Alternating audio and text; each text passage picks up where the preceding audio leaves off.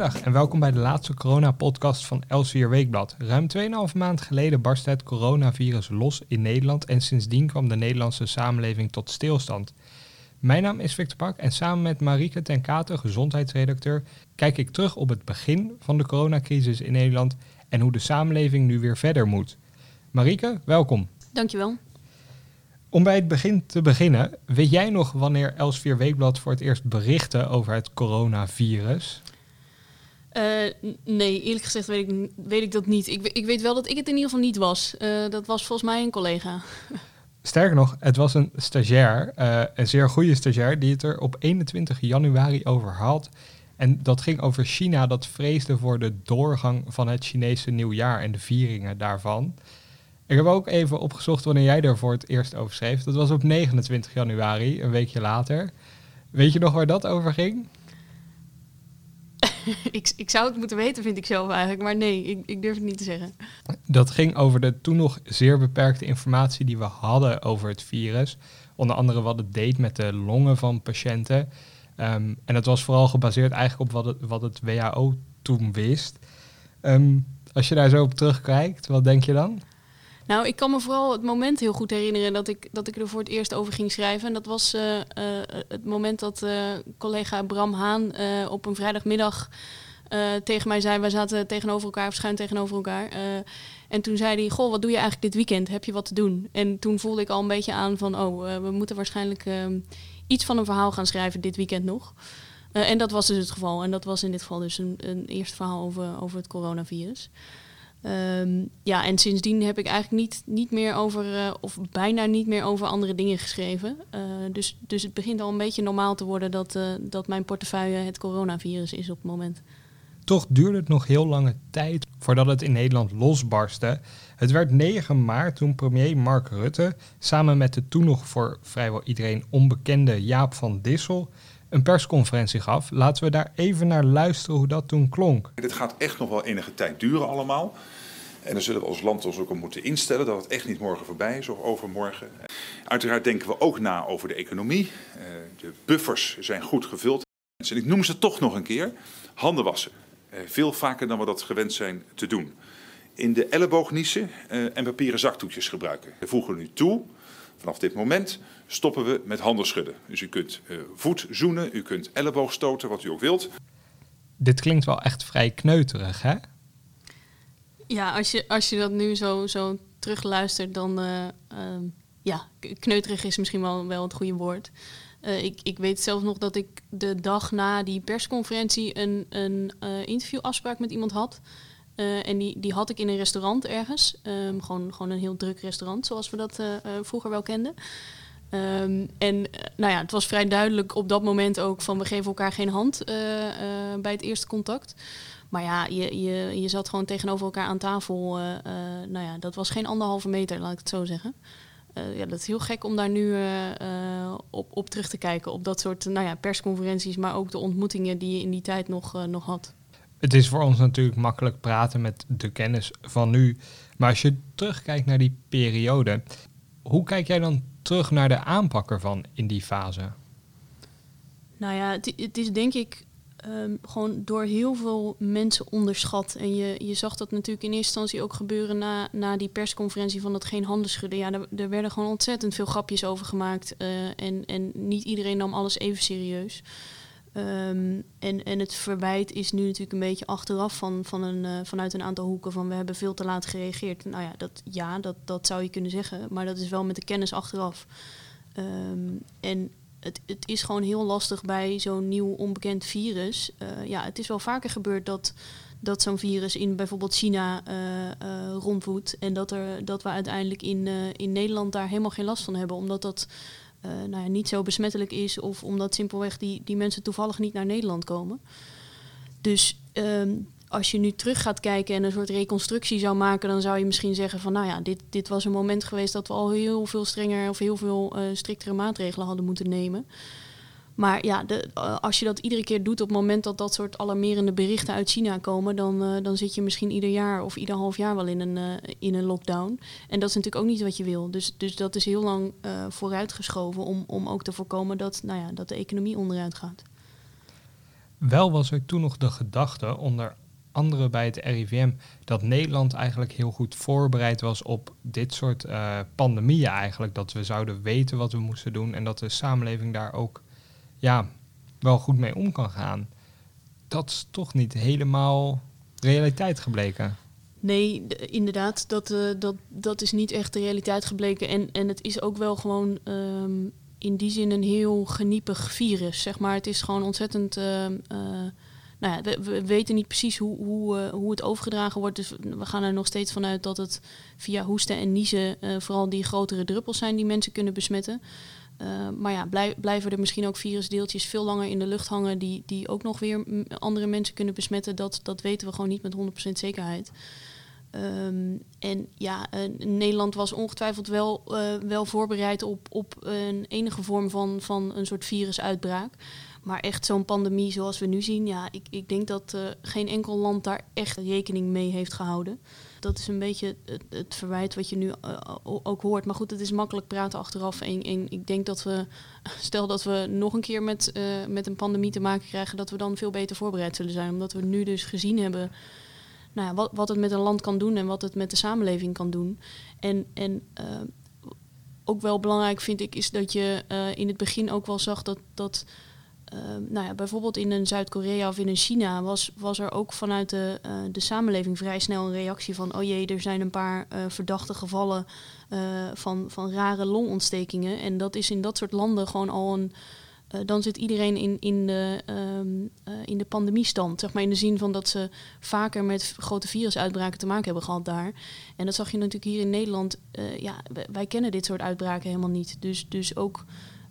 dan had de overheid misschien nog wel bijvoorbeeld een carnaval kunnen aflassen. Maar de vraag is hoe groot het draagvlak voor dat soort beslissingen ook was geweest op dat moment. De Nederlandse samenleving had eigenlijk geen enkele ervaring meer met wat een pandemie is of wat een zeer dodelijk griepvirus is. Nee, en dat zie je nu natuurlijk ook wel gebeuren dat het begrip voor de huidige maatregelen neemt volgens mij ook wat af. En dat is toch ook gewoon... mensen willen weer terug naar normaal. Maar terug naar normaal, dat kan voorlopig nog even niet. Maar dat is voor heel veel mensen toch moeilijk om dat te accepteren. En nu hebben we een deel van die vrijheid wel opgegeven. Dus daar raken mensen wel aan gewend. Maar dat was wel even een flinke stap die iedereen moest zetten.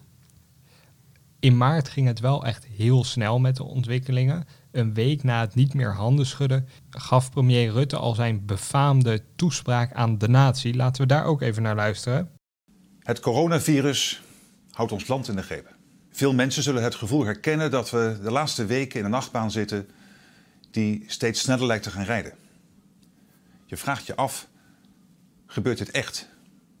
Want de maatregelen die hier en elders worden getroffen zijn ongekend voor landen in vredestijd.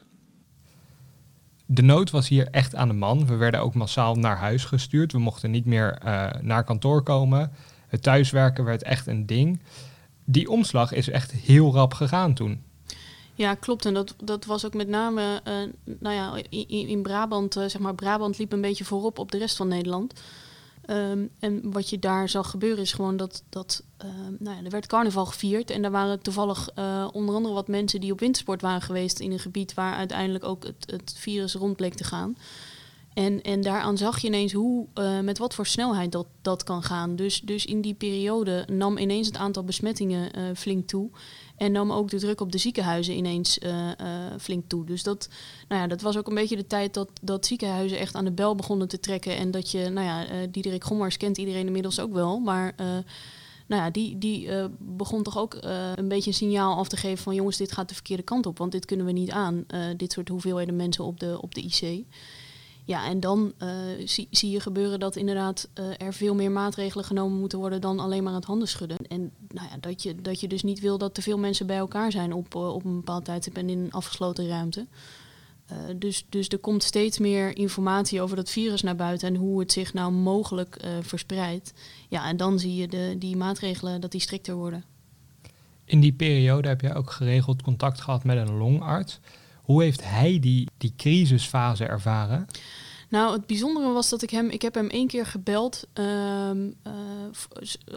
Eerst als even een kennismakingsgesprek. En Dat heb ik dus ook allemaal niet gebruikt voor een interview. Maar toen viel het mij op dat hij nog heel rustig was. Hij is longarts in een ziekenhuis in Haarlem. Dus dat, niet Brabant, zeg maar, niet de grootste brandhaard. En in dat eerste gesprek werd ik eigenlijk enorm gerustgesteld door hem. Van, we zijn hartstikke goed voorbereid en we hebben de IC kunnen we opschalen. En laat maar komen die golf, zeg maar. Daar zat hij heel rustig in. En de keer daarna sprak ik hem, ik denk dat daar ongeveer een week tussen zat. En toen begon je ook in Haarlem zeg maar te zien dat er meer druk op de ziekenhuizen kwam. En toen merkte ik aan hem dat hij, gewoon het feit dat het ziekenhuis ineens, dat er heel veel patiënten voor de deur staan, daar werd hij wat onrustig van. En ook dat hij de eerste patiënten met corona had gezien, de ernstige patiënten. En daar schrok hij toch ook wel heel erg van. Hij had natuurlijk ook wel de verhalen gehoord van zijn collega's in Brabant. Maar dat viel me echt op dat hij door het zien van de patiënten en wat zo'n virus met iemand kan doen. Ik was na het tweede telefoongesprek ging ik wat minder rustig slapen, zeg maar. En waar was hij dan zo van geschrokken dat jou ook uiteindelijk zo ongerust maakte? Nou, wat mij vooral wel een beetje raakte was gewoon, we hebben natuurlijk heel veel verhalen gelezen van hoe het er op de IC aan toe ging. En daarvan zeggen ook wel een aantal specialisten van dit is wel gewoon ons werk. Zeg maar, wij zien ernstig zieke patiënten en dat is voor de buitenwereld misschien eng om dat te zien, hoe dat eraan toe gaat, of te horen hoe dat eraan toe gaat. Dit zijn we gewend. Maar wat je toch wel, en dat zie je ook wel in heel wat interviews met IC-artsen of IC-verpleegkundigen, dat ook dit voor heel veel artsen toch heel indrukwekkend was. Dat je patiënten ineens heel snel achteruit kunt zien gaan of naar adem ziet happen en dat ze ineens aan de beademing moeten. Dat vond ik gewoon wel heel confronterend om te horen. Dat je dus over het algemeen zijn artsen heel goed in staat om naar de buitenwereld te doen alsof er helemaal niks aan de hand is. Ik kan mezelf nog herinneren van mijn studietijd dat ik een keer op de eerste hulp in een ziekenhuis mocht meekijken. En voor mijn gevoel was er niks aan de hand. En op een gegeven moment werd ik even weggeroepen van zullen we even koffie gaan drinken. En toen bleek dat het dus helemaal de verkeerde kant op ging met de man die daar op tafel lag. Maar dat merk je niet aan die artsen die daar om tafel staan. En dat vond ik nu toch dat je dat wel bij veel mensen terughoorde. Ook bij de IC-artsen. Van dit zijn wel echt patiënten die zo ziek zijn. Dat zien wij ook niet vaak. In die crisisfase vreesden we op een gegeven moment allemaal dat code zwart van stal zou worden gehaald. Waarbij er nog veel ingrijpendere beslissingen moesten worden genomen over wie er wel en niet naar de IC kwam. Zover is het uiteindelijk nooit gekomen. Nee, en dat heeft veel mensen toch wel een beetje verbaasd, denk ik. Omdat je op een gegeven moment zag je toch die angst wel toenemen. Van, dat toch zou gaan gebeuren. Ook bij die Diederik Gommers van de IC-vereniging. Ja, die gaf ook zelf toe dat hij daar wel eens een traantje om gelaten had in de auto naar huis. Het is natuurlijk hartstikke fijn dat we daar niet over hebben na hoeven denken. Maar ja, het is niet gezegd dat dat niet nog kan gaan gebeuren de komende tijd. Want je zag met die maatregelen dat het wel even duurde voordat mensen zich er ook daadwerkelijk aan gingen houden. Maar nu is dat toch redelijk, zijn mensen er wat gewend aan het raken. Maar stel dat je nou in de herfst straks een tweede golf krijgt, waar toch wel veel mensen rekening mee houden. Ja, dan is de vraag hoe genegen mensen zijn nog om weer zo enthousiast zich aan die maatregelen te houden. Dus stel dat dan de restaurants weer dicht moeten, de bioscopen weer dicht moeten, de sportscholen weer dicht moeten. Ja, dat is de vraag of iedereen zich dan inderdaad netjes aan die regels gaat houden of lekker thuisfeestjes gaat geven. En terwijl wij allemaal vreesden voor code zwart op de intensive cares, kunnen we dan zeggen dat dat scenario zich wel degelijk heeft afgespeeld, maar dan in de verpleeghuizen? Nou ja, inderdaad, die verpleeghuizen, dat is denk ik toch wel van verschillende kanten een beetje onderschat, om het zo maar te zeggen. Kijk, het is natuurlijk een populatie die daar woont, die al redelijk wat mankeert. Want daar kom je tegenwoordig niet zomaar meer. Dus de levensverwachting van de mensen die daar zitten, die is al niet heel lang. Maar ja, je zag in het begin gebeuren dat de ziekenhuizen heel veel aandacht kregen. En dat is in zekere zin logisch, want in het ziekenhuis liggen of komen patiënten die misschien een net iets rooskleuriger vooruitzicht hebben dan de mensen die in een verpleeghuis liggen. Dus met name met de mondkapjes zag je het gebeuren dat daar voor de ziekenhuizen heel veel aandacht voor was en dat in die verpleeghuizen lang niet altijd de goede beschermingsmaterialen beschikbaar waren. Maar daar wordt nu ook nog gewoon onderzoek naar gedaan van hoe die uitbraken in verpleeghuizen nou precies zo groot hebben kunnen worden. Maar ja, je moet je daarbij wel realiseren dat het gewoon een enorm kwetsbare groep is. Dus de mensen die daar zitten, die kunnen gewoon ook heel snel zo'n virus oplopen en daar ernstig ziek van worden. Inmiddels zijn we in een andere fase aanbeland van de strijd tegen het coronavirus. De fase van versoepelingen. Laten we even luisteren naar wat premier Rutte en minister van Volksgezondheid Hugo de Jonge daarover te zeggen hebben. Dat versoepeling van de maatregelen het feitelijk nog belangrijker maakt dat we ons aan de regels houden.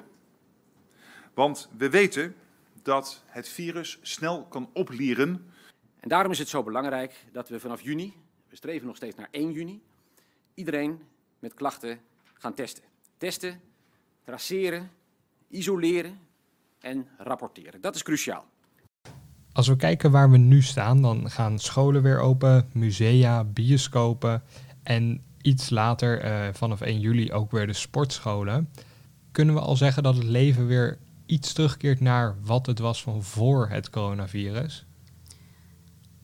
Ja, en dat is ook een beetje een antwoord op de roep vanuit de samenleving. Omdat er natuurlijk, in het begin was er redelijk veel begrip, maar dat neemt gewoon gestaag af. En je ziet dat mensen gewoon weer wat dingen willen. Maar ja, dat heeft Rutte ook wel een paar keer benadrukt. Van ja, het blijft, we weten het niet zeker of dit allemaal kan. En of dat niet tot meer besmettingen leidt. Dus dat die getallen worden allemaal heel goed in de gaten gehouden. En in die zin is het ook goed nieuws dat we nu op veel grotere schaal mensen kunnen gaan testen. Dat je goed in beeld krijgt wat het effect van die maatregelen is. Want in het begin was het een beetje sturen op de capaciteit in de ziekenhuizen. Maar ja, dat is eigenlijk al veel te laat. Want daar zit ongeveer een vertraging van 2 weken in. Zeg maar 2 weken geleden zijn die patiënten dan vaak al besmet als ze op de IC belanden.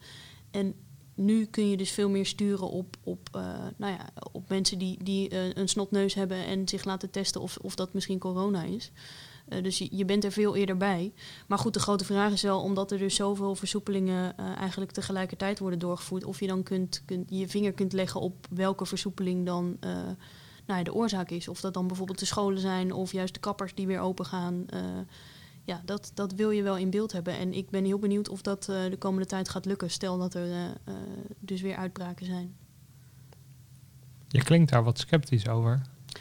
Nou ja, ik snap wel de wens vanuit de samenleving om weer wat dingen te mogen.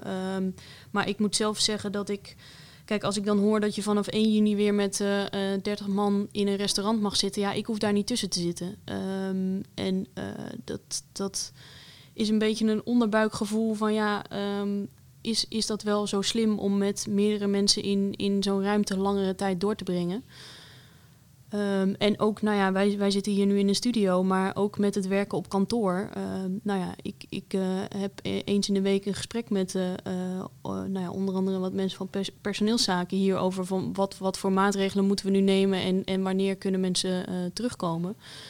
Dat ik daar ook heb gezegd van misschien moeten we maar gewoon een datum vrij ver in de toekomst noemen, dat mensen gewoon in principe thuis werken. Want ja, het lijkt er toch op dat dit soort plekken, afgesloten ruimtes waar mensen langere tijd samen doorbrengen, dat toch een flink risico geeft op besmettingen. Dus ja, ik hoef daar niet, ik hoef niet in een restaurant te zitten en dat is ook absoluut niet hetgene wat ik het meest heb gemist de afgelopen maanden.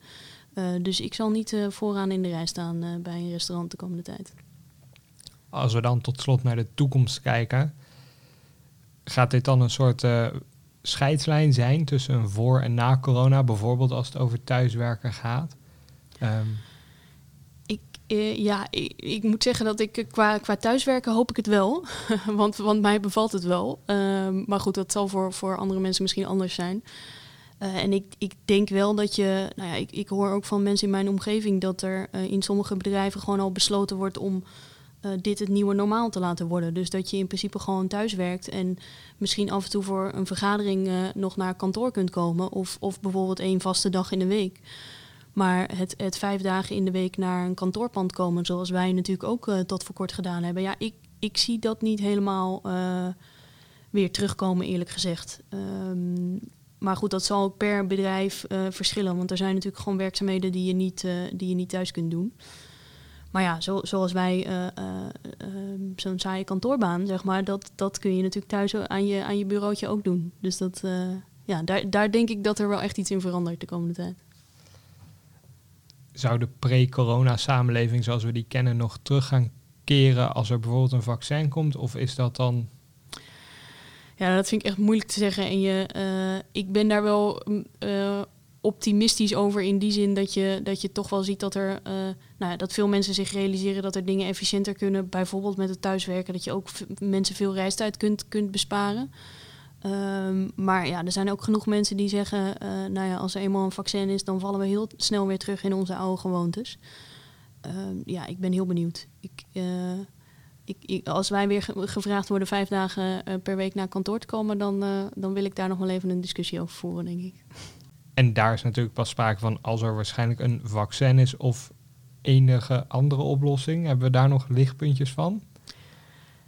Nee, er wordt natuurlijk ontzettend veel onderzoek gedaan naar en een vaccin en een medicijn. En er zijn ook een aantal andere technieken die worden onderzocht. Dus bijvoorbeeld voor het blad van aankomende week ben ik bezig met een verhaal over UV-licht en desinfecteren met UV-licht. Dus dat wordt in enkele ziekenhuizen al gebruikt om bijvoorbeeld medische apparaten of medische spulletjes, zeg maar, te ontsmetten. En daar zijn bedrijven mee bezig om bijvoorbeeld te kijken of je dat ook niet in een ventilatiesysteem kunt inbouwen. Dus zoals wij hier een ventilatiesysteem hebben, volgens mij komt er bij ons alleen maar verse lucht binnen. Maar je hebt ook ventilatiesystemen die gewoon de lucht rondpompen, zeg maar. Er wordt naar gekeken of je die lucht met UV-licht kunt behandelen en dat het dan vrij is van virussen. Dus er gebeurt van alles, maar ik denk nog steeds pas als er echt een vaccin is, zul je echt weer kunnen gaan nadenken over helemaal terugkeren naar normaal. En dan is de vraag dus of er niet wat dingen blijvend zijn veranderd. Dat verhaal staat in het komende nummer van Elsevier Weekblad. Dit was voorlopig de laatste corona-podcast. Elsevier Weekblad heeft nog tal van andere podcasts die ook de moeite van het beluisteren waard zijn. In een andere vorm zullen ook wij wel weer eens te horen zijn. Voor nu hartelijk dank voor het luisteren en graag tot een volgende keer.